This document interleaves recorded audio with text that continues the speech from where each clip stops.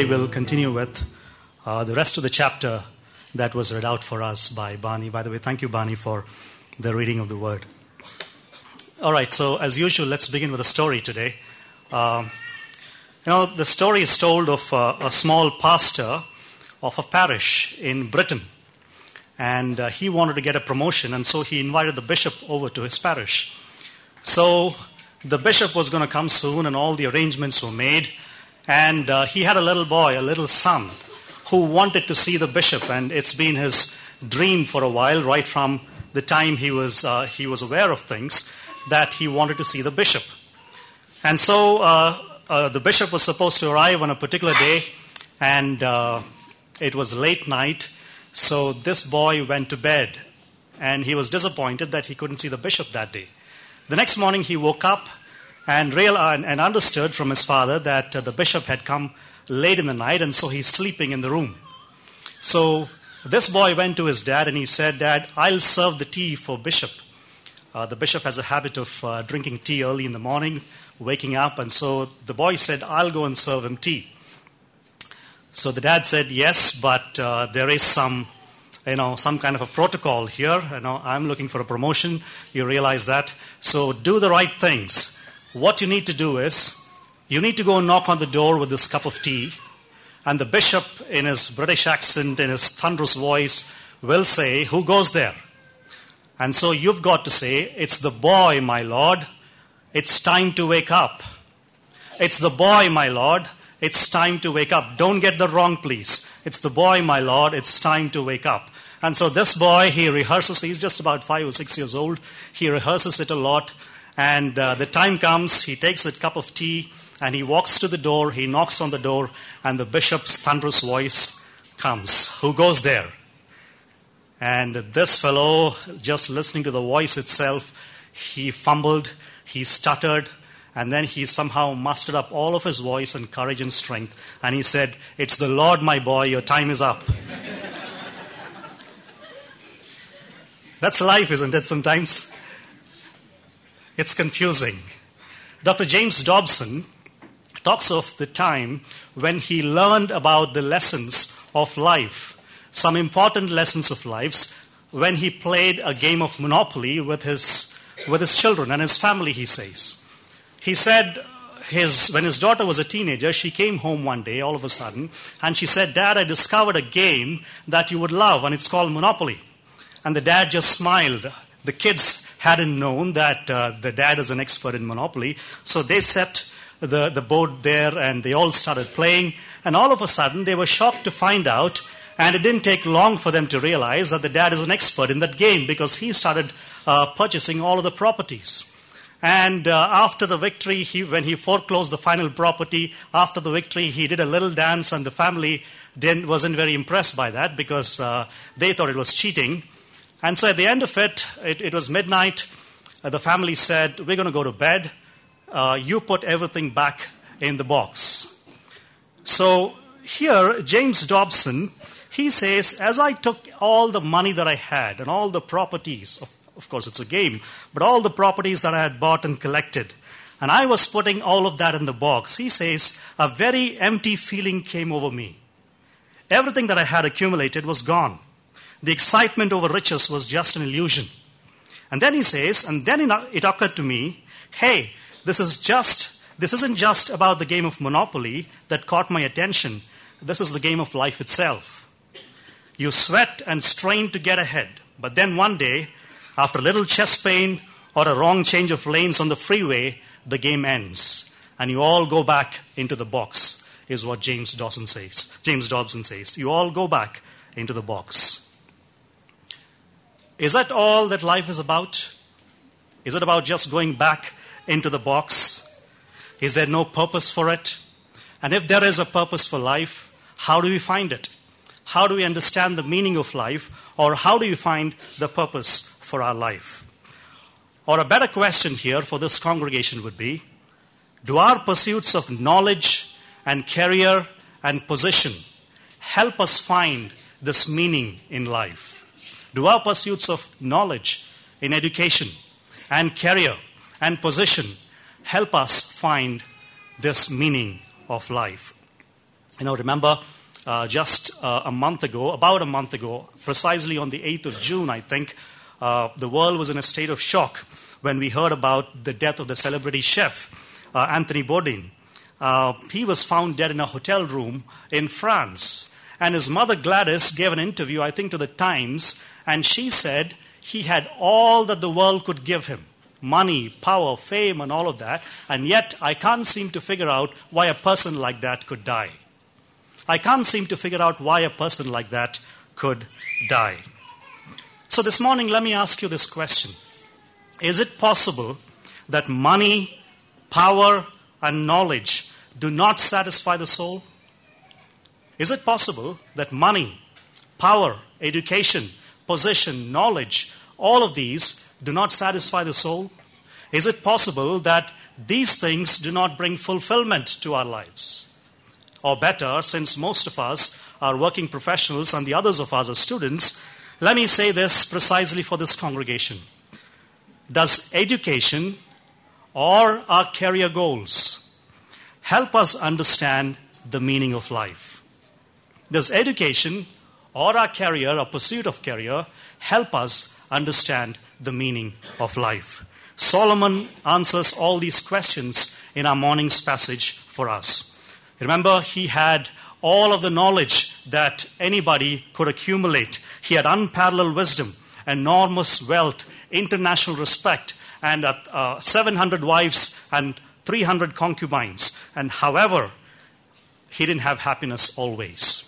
The Bible says he didn't have happiness always. So in the first 11 verses that we studied last time when I spoke, we see that Solomon told us very clearly that work from the human perspective is completely meaningless. Work from the human perspective is completely meaningless. And so Solomon in chapter 1 verses 1 through 11, he examined 3 broad categories in his search for meaning in life. He examined human history and he examined physical nature. He examined human nature. But now in the verses that are in front of us for us to study, he narrows his search to his own personal experience. He narrows his search to his own personal experience. In a sense, he takes us on his own personal spiritual journey and he searches for satisfaction in life. He searches for satisfaction in life. And in the verses that we'll study now, in the verses that follow, Solomon informs us that he sought for meaning through knowledge and through knowledge of philosophy. So today's passage will reveal to us 2 things, 2 very simple things. Now please give me your undivided attention. This is a very, very simple message, and yet it has profound implications for each one of our lives. So give me your undivided attention. Today I won't take long, perhaps for the next 35 minutes, give me your undivided attention. So today's passage will reveal to us 2 things about the pursuit of knowledge, pursuit of education, all our learning, and how it cannot bring fulfillment to our life, how it becomes meaningless if taken in the wrong perspective. So in verses 11 through 15, we'll see that knowledge of the universe does not help you understand the meaning of life. Knowledge of the universe does not help you understand the meaning of life. There are some profound questions and impenetrable enigmas in life that knowledge alone cannot satisfactorily answer. There are certain things about life that mere knowledge alone cannot satisfactorily answer. And he comes to this conclusion and he explains in 4 steps as to how Solomon came to this conclusion. Firstly, we look at all the 4 steps. Firstly, Solomon's quest was sincere and comprehensive. Solomon's quest was sincere and comprehensive. Look at chapter 1, verses 12 and the first part of verse 13. I, the preacher, have been a king over Israel in Jerusalem, and I applied my heart to seek and to search out by wisdom all that is done under heaven. Starting in this verse, in verse 12, the preacher Solomon speaks for himself and invites all of us on a spiritual and intellectual quest. But he begins this quest by giving us his credentials. He says, I, the preacher, have been a king over Israel in Jerusalem. Remember in chapter 1, verse 1, he began with the same credentials. Why do you think he wants to reiterate his credentials here? The fact of the matter is, it is to remind us that he is a man who had everything that the world had to offer. He is a man who had everything that the world had to offer. If anybody could have found satisfaction in life through earthly means, it was Solomon. And so he begins by giving all of these credentials. With all of those qualifications backing him, he comes and says in verse 13, "And I applied my heart to seek and to search out by wisdom all that is done under heaven." Solomon was a seeker. He asked the ultimate questions of life. And here he is writing from the vantage point of old age, experience, telling us what he learned from his long quest to understand the meaning of life. Now we must also very carefully understand the nature of Solomon's quest. His quest was very, very sincere. Look at the words that he uses. He says in verse 13, "I applied my heart." I applied my heart. He devoted his heart and soul to knowing the truth. His quest was very, very sincere. Secondly, his quest was comprehensive as well.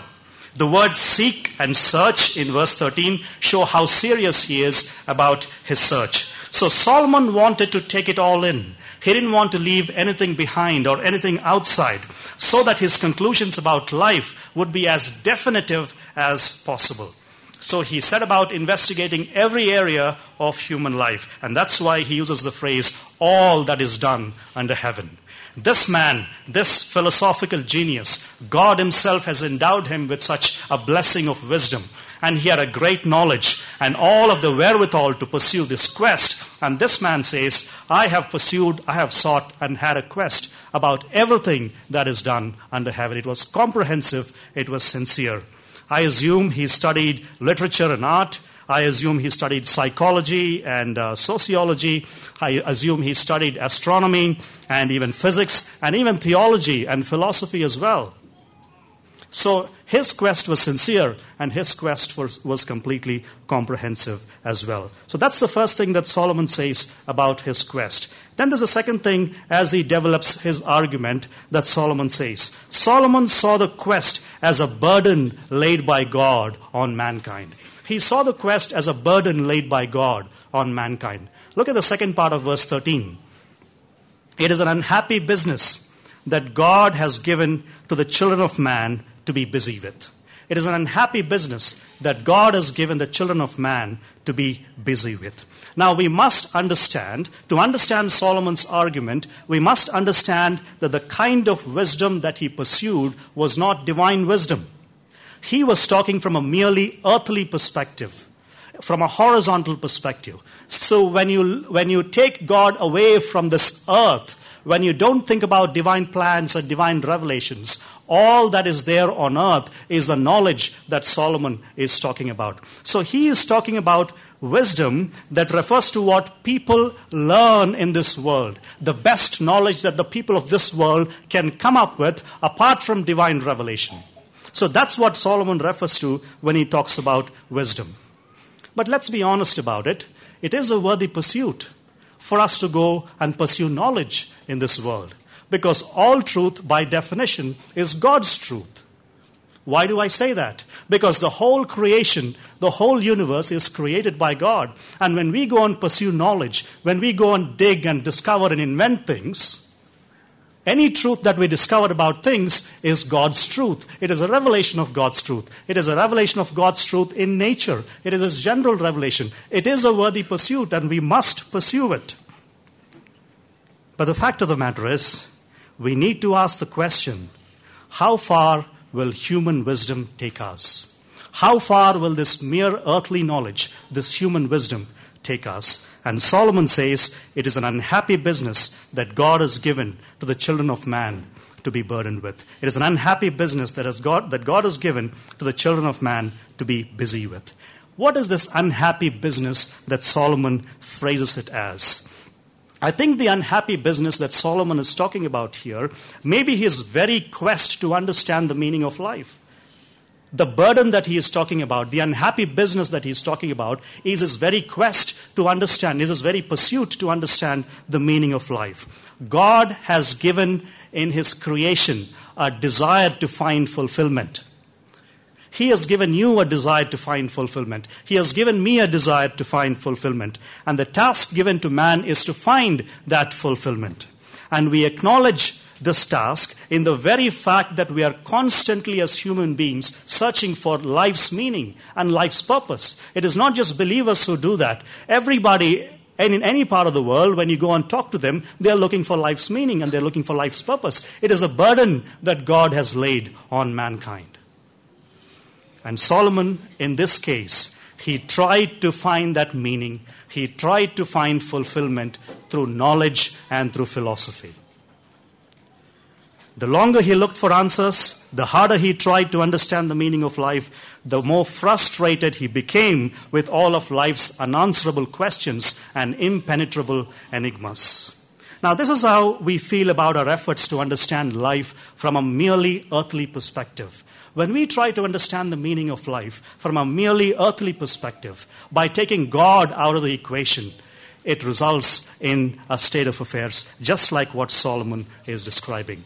Sooner or later, people will come away with frustration. They end up getting discouraged or depressed. This is normal. It happens all the time.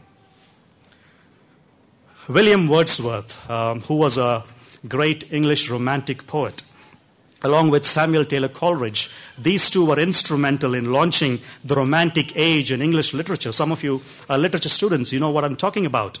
Here are a couple of lines from his poem, Resolution and Independence. This is what he says about his own life as a poet. He says, "We poets in our youth begin in gladness, but thereof in the end comes despondency and madness."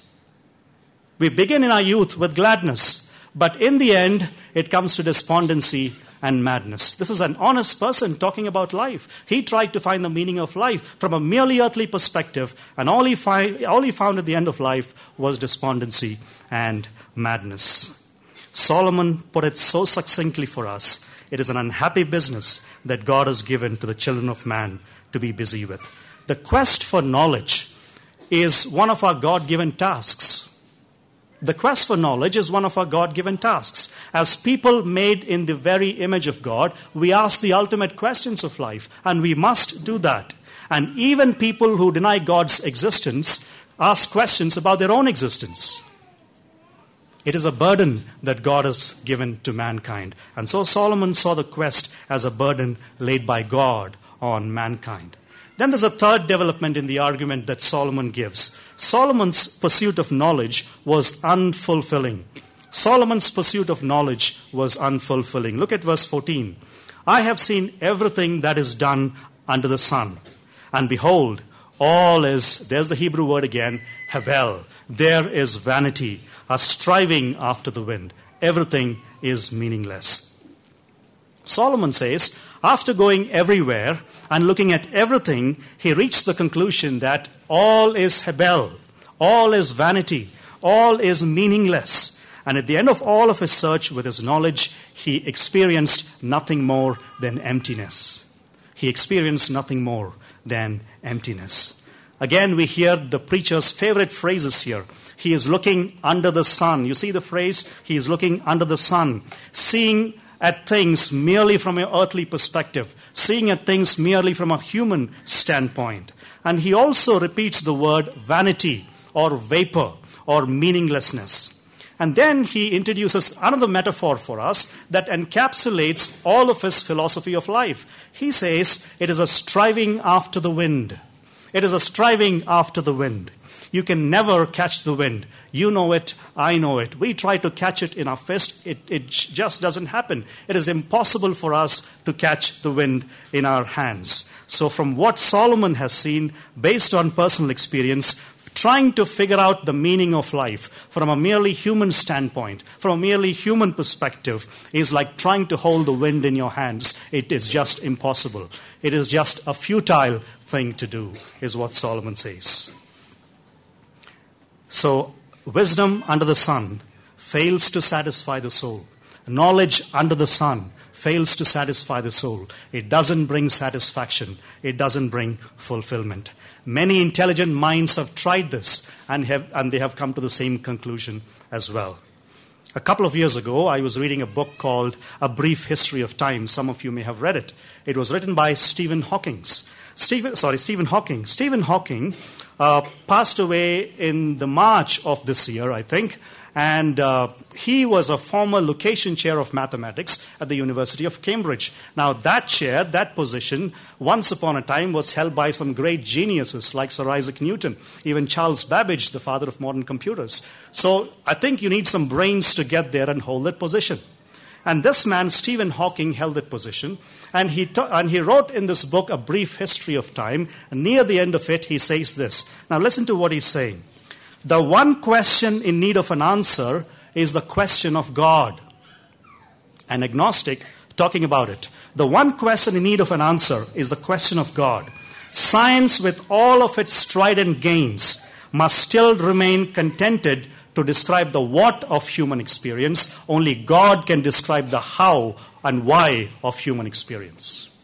Science, with all of its observation, can only describe the what of human observation. Only God can talk about the purpose, because it is only God who can infuse meaning and purpose into life. This is an atheist, an agnostic, talking about the brief history of time. At the end of it, he comes and confesses that it is only God who can fuse meaning into your life. So Solomon said it long ago. We don't have to hear from Stephen Hawking. Solomon says, I've seen everything under heaven. I've seen everything that is done under the sun, and behold, all is vanity.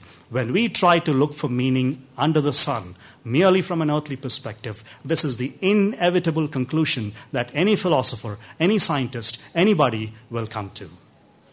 That it's all a vanity, it's all meaningless. Fourthly, Solomon recognized that there's always some deficit in life. There's always some deficit in life. Look at verse 15. What is crooked cannot be made straight, and what is lacking cannot be counted. What is crooked cannot be made straight, and what is lacking cannot be counted. Now, the preacher king, he concluded the first stage of his quest with a proverb. He says, what is crooked cannot be made straight. That's the first part of it. There's a second part, he says, and what is lacking cannot be counted. Listen to me, please. There are some things in life that are crooked.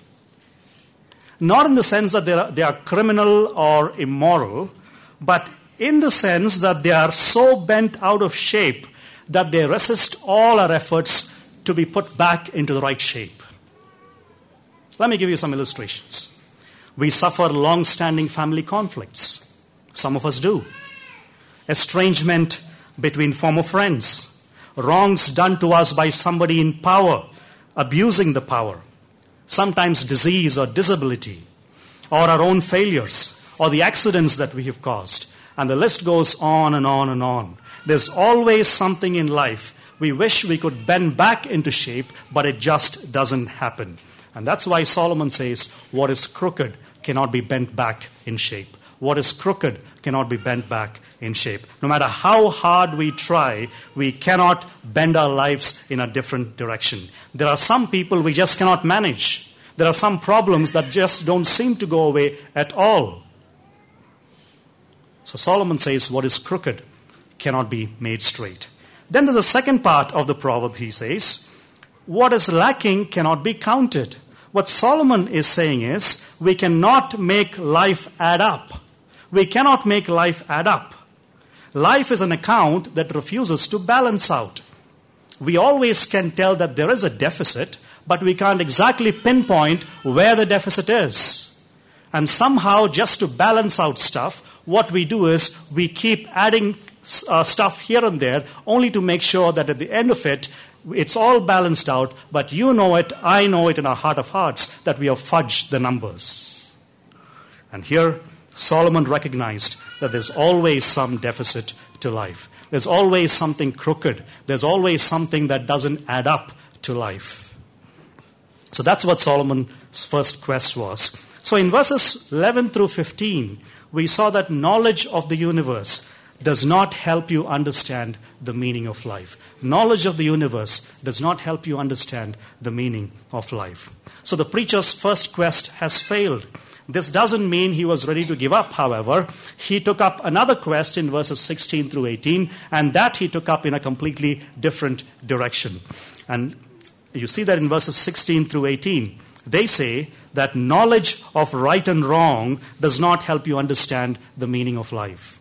Knowledge of right and wrong merely does not help you understand the meaning of life. Philosophical pursuits can never bring fulfillment to your life or my life. Philosophical pursuits can never help you understand the meaning of life or can never bring satisfaction to your life and my life. And again, Solomon develops this in a kind of an argument. He develops this in 3 steps. We'll look at the first one. Solomon set his mind on understanding right from wrong. He set his mind on understanding right from wrong. Look at verses 16 and 17a, the first part of verse 17. He says, I said in my heart, I have acquired great wisdom, surpassing all who were over Jerusalem before me. And my heart has had great experience of wisdom and knowledge. And I applied my heart to know wisdom and to know madness and folly. After the first quest ended in failure, he had a heart-to-heart conversation about himself, about all that he had discovered. And when he spoke to himself internally, he said to himself, I have acquired great wisdom, surpassing all who were over Jerusalem before me, and my heart has had great experience of wisdom and knowledge. Now, if Solomon were alive today, he would say to you and me, you've heard of Aristotle, you've heard of Plato, you've heard of Socrates, they were all nothing before me. What Solomon is saying here is that he was the wisest man who ever lived on earth.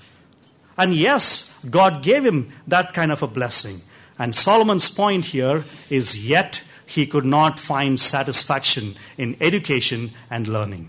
He could not find satisfaction in education and learning. Now still, Solomon's quest was incomplete because he had not yet considered the claims of morality. And so he tried to learn everything he could, like somebody who goes to a liberal arts college and reads up all the books. He did that kind of a thing, and that didn't satisfy. And all of a sudden, he now gets to investigate the difference between right and wrong. He tried to investigate the difference between right and wrong to find out what is right from wrong and become a morally better person and do good to others to see if that brings fulfillment or satisfaction to his life. And so he took up a comparative approach. Look at verse 17. He says, and I applied my heart to know wisdom and to know madness and folly. I applied my heart to know wisdom and to know madness and folly. What does madness and folly mean in this particular context? Solomon here is using madness and folly in the same way it's usually used in the Old Testament. Madness and folly refers to foolishness of disobedience to God. It refers to the wrong things. It refers to the foolishness of disobedience to God. Wisdom refers to obedience to God. So when he says wisdom and madness and folly, Solomon is actually talking about pursuing the difference between right and wrong, trying to understand the difference between right and wrong, and through that find the meaning of life. You know, that is the approach that many people take today as well. They want to try just to find out what is right from wrong. They just want to know what is right and wrong and try to be a better person by doing good and try to find meaning in life. They try to make the best of life's monotony by doing good to other people. So Solomon set his mind on understanding right from wrong. Then there's a second thing that Solomon says. Solomon did not find satisfaction in conventional morality. Solomon did not find satisfaction in conventional morality. Look at verse 17b. I perceived that this also is but a striving after the wind. I perceived that this also is but a striving after the wind. What was the result of the preacher's renewed quest? Did knowing the difference between right and wrong help him find fulfillment in life? Did becoming a better person and doing good to others bring satisfaction to his life?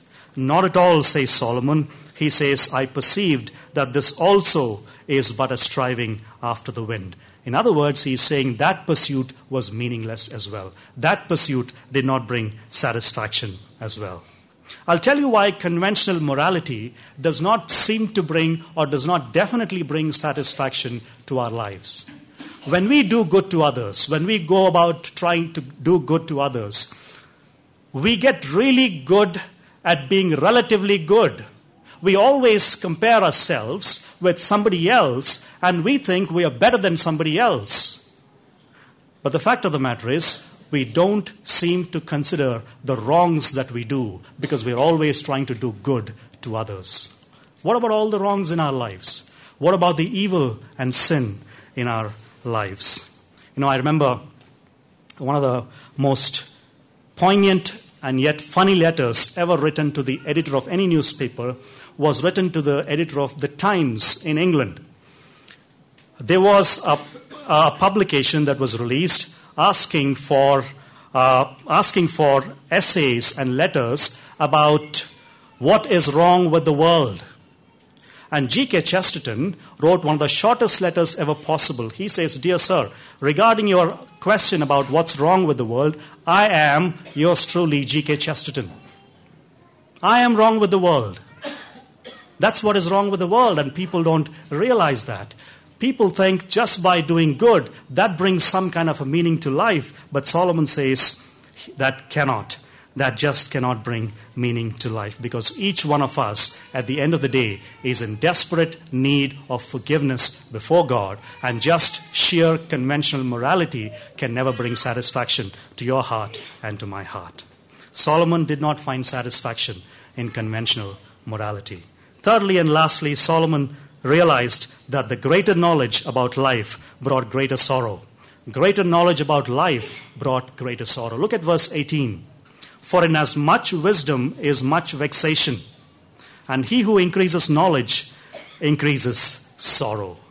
In much knowledge is much vexation. He who increases knowledge increases sorrow. Do you agree with that? No response. Do you agree with that? Yes, because it's from the Word of God. We have to. But let me explain what it does really mean.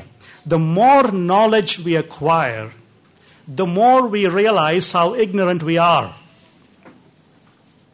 If you take up a particular subject, when you look at the subject from the outside, you will think it could be a small thing until you actually get into the subject.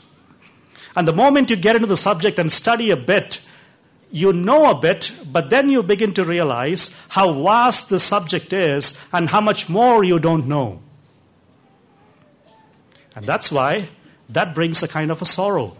That brings a kind of a pain. And the more you study, whether it's theology or anything, the more you study, the more you realize that there's so much more to study. And you sometimes feel that you're an ignorant fellow standing in front of people. Solomon says the same thing. He says, with much knowledge comes much sorrow and much vexation. Now, this has been a very, very serious thing, so let me just humor it up, but just take it forward as an illustration. Let me talk about my wife, Ange. She may not like it. I didn't ask her for permission, but that's okay. We'll just take it forward. As a doctor, she has done a lot of deliveries. She has delivered a lot of babies. So it is good to have a doctor as a wife, but not always, because you talk about headache and you get a lot of advice and all of that. But that's a different story for a different day. But the other day we were driving for one of her scans, and she is due in September 1st week. We were driving for one of her scans, and she looked at me and she said, "As a doctor, let me tell you this, I can't even begin to list the number of things that could go wrong in a delivery." I didn't need to know that. The moment I knew it, it's still stuck in my head, and it's just 2 months more to delivery. With greater knowledge comes greater sorrow. That's exactly what Solomon is saying here. In fact, Socrates himself said, "I'm the wisest of all Greeks because I of all men know I'm nothing." I of all men know I'm nothing. The more educated we are about current affairs and about things that are happening around the world, the more serious the world's problems appear to us. And the more we know about the human body and diseases, the more serious the disease looks that we are suffering with. Because with knowledge comes vexation, and with knowledge comes sorrow as well. T.S. Eliot once remarked when he said, "All our knowledge brings us nearer to our ignorance." And Solomon realized that greater knowledge about life brings greater sorrow. So what's the point of this morning's sermon? The whole passage basically says, education and ethics cannot help you understand the meaning of life. Education and ethics cannot help you understand the meaning of life. If you take a purely secular perspective and try to define life or try to answer the deepest questions of life, it just is not possible. It leads us to frustration. Now listen to me very carefully for the next 10 minutes, please, as I bring this to a close. Listening to Ecclesiastes may make us feel worse sitting here than how we felt when we first walked in this morning. If that is the case, Solomon has achieved his purpose, because that's exactly the purpose for which he is writing the book of Ecclesiastes. Remember, Solomon is showing us this world from a merely human standpoint, from a merely earthly perspective. This is the best thinking that human beings can do. But here is the good news, that this preacher, Solomon, is a believer in God. He believes in God, and that's why he mentions him by title in verse 13. He calls him Elohim. And he believes in God. But although he believes in God, he made a spiritual quest apart from God. He ran away from God, and he tried to make this quest sheerly on the basis of his knowledge and tried to find meaning in life by trying and understanding things in the universe, and also by trying to understand the difference between right and wrong. If we take a merely secular perspective and try to answer the most profound questions of life, Ecclesiastes chapter 1 is inescapable in our lives. We will come to the same conclusion, that it's all meaningless, it's vanity, it's a chasing after the wind. So parents, let me just speak to you for a moment, please. In light of all that we've heard so far, I think we have a lot to think about, because most of us are young parents here. And we have a lot to think about, especially in terms of the best schools that we try to send our children to. And more often than not, we don't even care about the money that they take, because the school is the best one. We drive it into their little minds often. At least it was the case when I was growing up, that it's all about the accolades, it's all about the trophies, it's all about the grades. But I think as parents, we must give them the right perspective and help them understand that satisfaction does not merely come by going to the best schools or getting the best education or getting the best kind of learning, but satisfaction to life comes when you understand that the fear of the Lord is the beginning of knowledge. The fear of the Lord is the beginning of knowledge. And as parents, we must teach our kids right from a very early age that human reason can only take us so far. It just cannot give meaning to life. Only God in His sovereignty can bring about that kind of a meaning that every human being looks for, even a child. And to those of us who work, let me speak to you for a moment here, please. Without God in the equation, all of our career goals, all of our titles, all of our big money will not bring meaning to our life. It just cannot. Have the right perspective, a perspective where God is the head of it all and God controls everything in your life. Let me also speak to students. There are some of you who study in college and kids here who go to school. You could research all of the subjects, study all of the religion possible, and study all of the self-help books and all of that. And yet, without God in your life, it will end with frustration. It is simply going to end with frustration. The best way to get our degrees and to get our grades is to do it God's way, in God's perspective. And that's the best way to do it. And for those of us in ministry, and I speak to myself very carefully as I speak to you as well, let's be careful in the things that we do in ministry as well. Because when we don't have the right perspective, where God is the Lord of our lives, even that can be frustrating as well. Even that can be frustrating as well. That's why there are a lot of burnouts in ministry. The Solomon of Ecclesiastes, having said all these things, he brings us to a place where we need a Savior, where we see our need for a Savior. Without a meaning coming from outside, from God himself, mere earthly perspective, mere earthly pursuits can never bring meaning to your life. They just cannot. It just cannot give you meaning. The preacher didn't know all of it till the end because he was in the Old Testament times, but we know it from this perspective that God doesn't come to us as naked deity, but he comes to us in the person of his Son, our Lord Jesus Christ. And he comes to us with his outstretched arms. In Hebrews 11:6, the writer to the Hebrews says, and without faith it is impossible to please God. For whoever comes to God must believe that he exists and is a rewarder of those who earnestly seek him. When you seek God earnestly, he will reward you for your quest. It is God who rewards you for your quest. So you and I should not leave Ecclesiastes chapter 1 without remembering.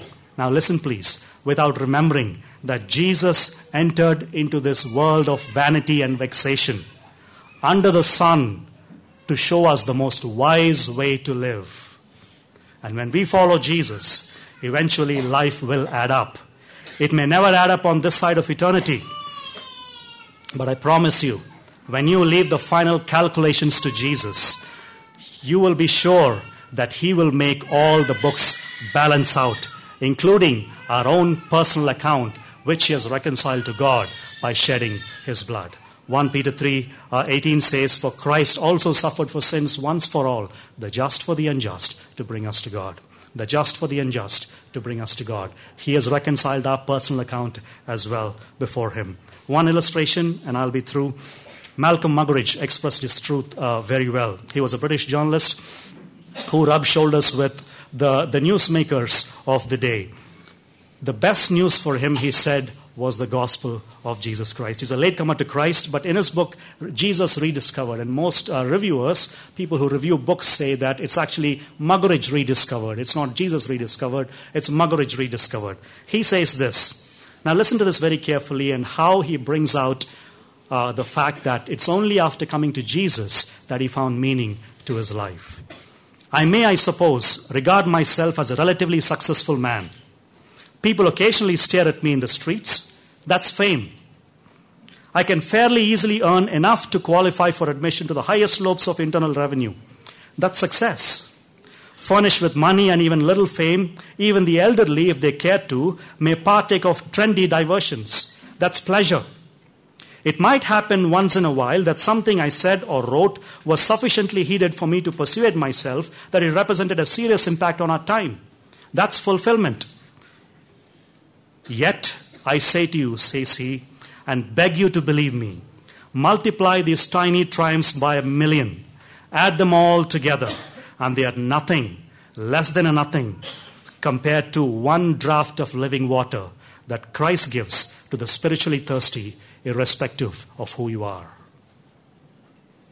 Multiply all of the accomplishments, he says.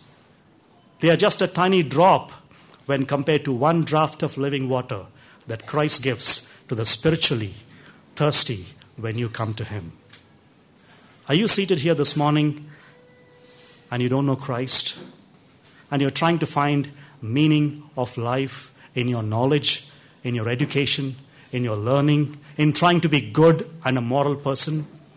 Solomon, the most intelligent person on earth who ever lived, says it is just not possible. You will be frustrated. It is only when you come to Christ and take that living water that he alone can give will you find fulfillment and satisfaction in your life. And when we are with him, when we see him face to face, all the questions for which we didn't have answers to here will be found in him. All of the answers will be found in Christ Jesus when we see him face to face and we wait for that day. And that's why Paul calls it a blessed hope, the glorious appearing of our great God and Savior, Jesus Christ. Thank you for your patience. May God bless you, and let's pray.